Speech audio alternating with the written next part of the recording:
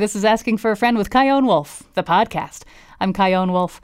Asking for a Friend is an advice show taped at CT Improv's Underground Comedy Theater in downtown Hartford, Connecticut. We tackle 3 different problems each night, and one of the rounds in between problems is called the Ponder Round, where we ask a question that elicits more of an opinion than a piece of advice. This round is not scored, like the problem rounds are, but it's a great way to muse on impossible-to-answer ponderings. This episode is from our September 2018 show, and featured panelists were author and social critic Drew John Ladd, CT Improv and UPS's Jim Bonaldo, and Janice Castle, Director of Community Engagement for the City of Hartford and President of the Urban League of Greater Hartford Young Professionals. All right, and here we go with the Ponder Round. What do you make of near-death experiences? Here's the context. You hear about the bright light, seeing dead family members, and sometimes about floating above your own body, seeing things you could only have seen from above. And there are stories about NDEs that are terrifying, too. So how much do you believe they're real? And if they're real, what do they mean? Jim? I absolutely believe they're real, 100%. There's been so many accounts, and a lot of them are so similar that there's some kind of phenomenon going on that people are seeing. 2 summers ago, I experienced a mental health crisis. As that went downhill and I slowly became a danger to myself, I started to hear conversations around me. I could never discern what exactly they were saying. It was always like they were on the other side of a wall. It wasn't ominous. It was just like there was an energy that I had never experienced before around me. You know, some people could say, well, you were struggling and your mind can manifest things, but it didn't feel like that. It really felt like there was a whole nother thing going on around me. Call it a soul, call it energy, whatever you want. I really feel like our energy is anchored to our world. A lot of people say, history repeats itself all the time. And I feel like because the energy is still attached to the world, and whether when it gets recycled or how it manifests itself, it all comes around and it's constantly flowing. So, when people say, they saw one of their loved ones and stuff, it's because I believe their energy is anchored to that area where they still are. We've all had people pass in our lives. I got to talk to my grandfather, and he was saying how he saw his mother constantly. She was around him all the time. He had already accepted that he knew what he had was terminal, and it comforted him. And I believe that energy follows us around wherever we go, and it's attached to us for our entire life. Drew?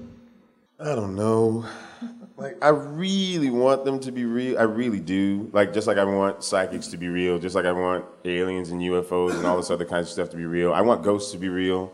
I want heaven to be real so bad. I think it would be so great. I think it would, knowing it's real would add so much comfort and also kind of allow me to unplug from all, and anyone really to unplug from all the sort of the stress of the day-to-day everything, because you have this other great thing to look forward to. But I don't think it is. And I don't think any of the evidence indicates that it is at all. The similarities that we have in NDEs are usually cultural. So if you are a person that's born in America and raised a certain way, you're going to have a particular NDE and so on and so forth in various contexts. It almost hurts me to say that it's not, I just don't believe it's real, but I can't. I would love to be convinced, and I would even say that I'm open to being convinced. If evidence popped up tomorrow that proved it certainly, or even close to, at least reasonably, then yeah, I'm on board. But until then, I think, and I don't want to dismiss it either as just saying it's chemical this or whatever else, because I do think that it's meaningful.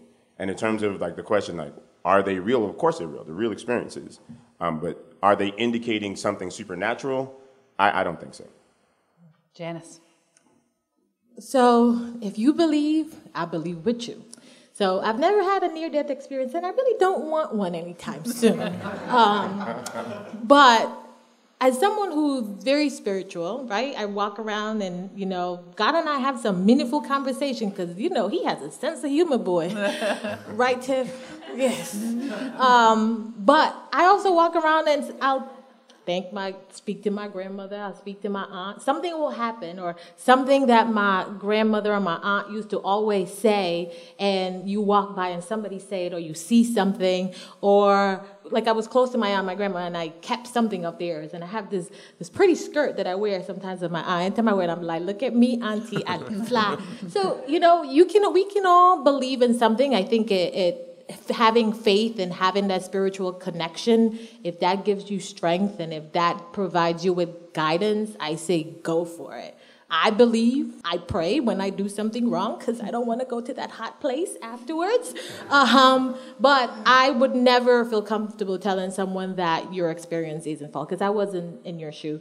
And I call it crazy sometimes. And, I usually think of something and then it happens.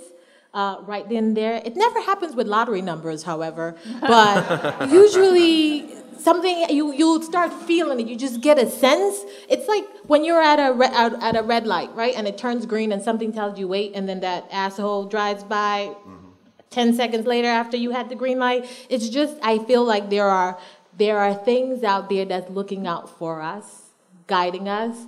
And if you believe and if you have a strong connection, I can use some numbers tonight.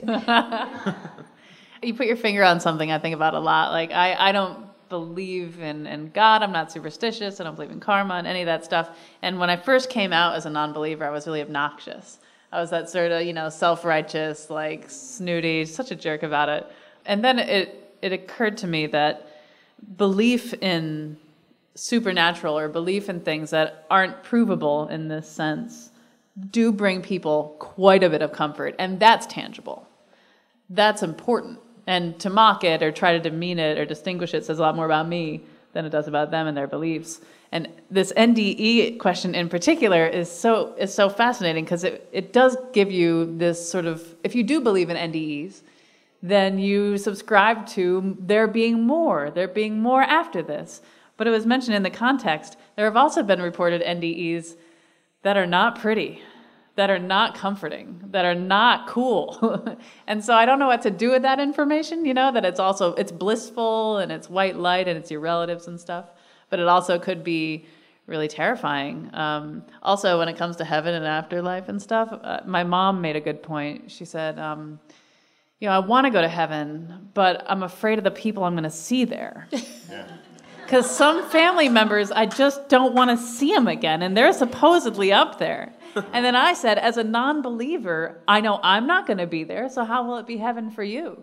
And she conceded that one. So I don't know if we got anywhere with this one, but thank you very much. A round of applause for our panelists. That was the Ponder Round for my advice show, Asking for a Friend with Chion Wolf. Thank you to our panelists Drew John Ladd, Jim Bonaldo, and Janice Castle for pondering with us.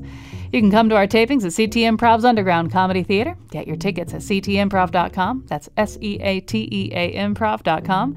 And check out my website, chionwolf.com, to sign up for my newsletter and see all the other cool stuff I've got for you.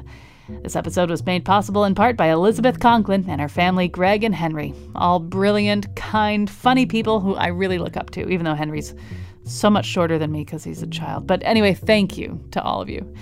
And thanks to you for subscribing to and sharing this podcast. Whether you're pondering or pandering or palpitating or provoking, you're not alone if you're with me. And I will see you at CT. Bye.